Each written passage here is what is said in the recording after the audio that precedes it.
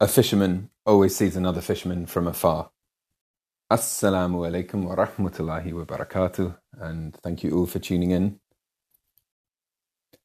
I came from a graduate management program for a private company that, if public, would be in the top third of the S&P 500. I learned how to run a business on the job. I was blessed to have excellent classroom training. I mean, they did that. But really, it was the on-the-job training, where the rubber meets the road, the school of very hard knocks. Especially back in my day, it was really the school of very hard knocks that taught me the most about business. It turns out that in a company that had a major churn and burn rate for its new graduates, those tough lessons, those long days, etc., were what would set the stage for a real understanding of business that simply can't be taught in a classroom. What's amusing is that most left the company whinging about the hours, the pay, the hard work. And so, in my opinion, missed the whole point. Missed the lessons that were very valuable that they could have learnt. However, as it turns out, being an entrepreneur isn't for everyone. I'd say it's indeed for very few. After which, I spent time as a headhunter for top financial services companies. I took my prior training in sales, a phone, a desk, and I made it happen. So much so that I put my own money on the line and opened my own company, and had the ungracious experience of closing it. As it turns out, opening and doing financial services headhunting in the GFC, the global financial crisis, isn't a great way or time to start a business. Then I became a commodity futures and options trader, a prop trader more specifically, which means I use my own money to learn, not anyone else's, which, as anyone who's been in that game knows, is one of the hardest ways to do one of the hardest jobs in the world. Trading is entrepreneurial to its core.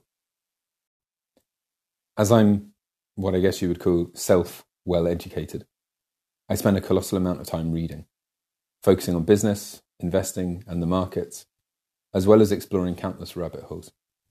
Whilst trading, I used to take on some consulting jobs in interesting areas just to get insight into how businesses work.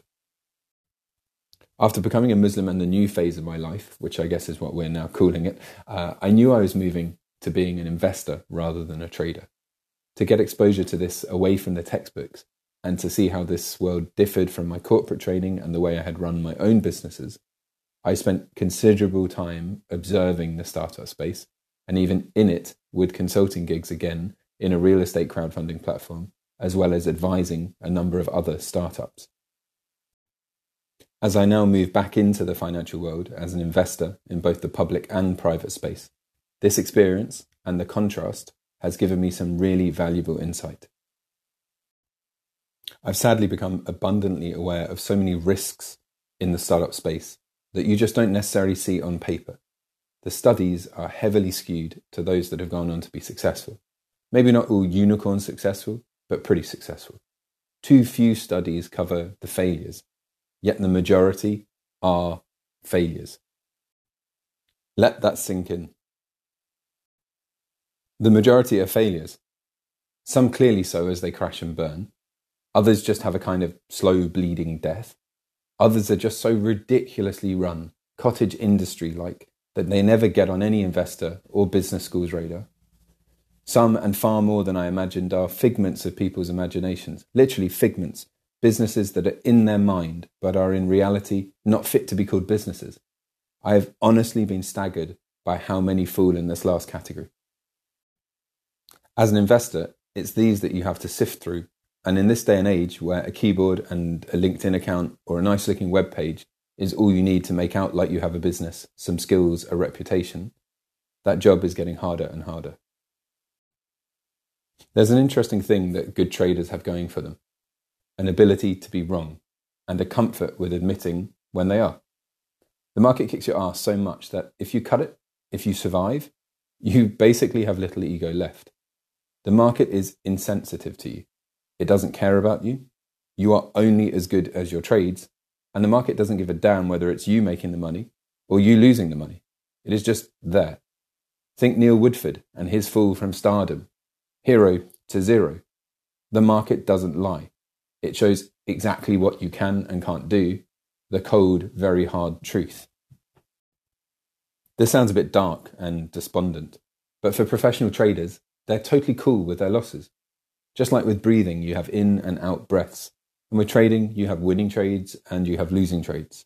You can't have a good system without one or the other. When assessing an investor, a trader, a portfolio manager, I always know who is for real by their candidness with regards to losses. We all have war stories. If you don't, then you may just be that mythical unicorn who got it right out of the gate and never had a large drawdown in your whole career. But back in the real world, if you don't, you're not a trader. Read The Market Wizards or Reminiscences of a Stock Operator or Davos or The Turtles. You'll find they all had them. Red flag anyone making out as an investor who doesn't know how to talk about or doesn't share about losses. Interestingly, I've recently been spending time with some very well-connected investors and some very good businessmen. The group that comes to mind when I write this all have the same thing in common. They're not interested in partnering with people, investing in people who haven't been through the ringer with their businesses. Perseverance, tenacity, and breaking even on the other side are the things to look for. If you find them, just like the trader who embraces his losses, learns how to make them part of a winning system, then you have found someone you want to be in business with, either as a partner or to invest in. Which brings me back to the initial gist of this article. I want startups to be successful. Yet, just like most of the money I know, my appetite for startups versus established, albeit young businesses, is limited. Time is a major factor in analysis. Youngsters can show promise at school and then go on to be categoric failures post-uni. Smart kids can't keep themselves together and hit the bottle.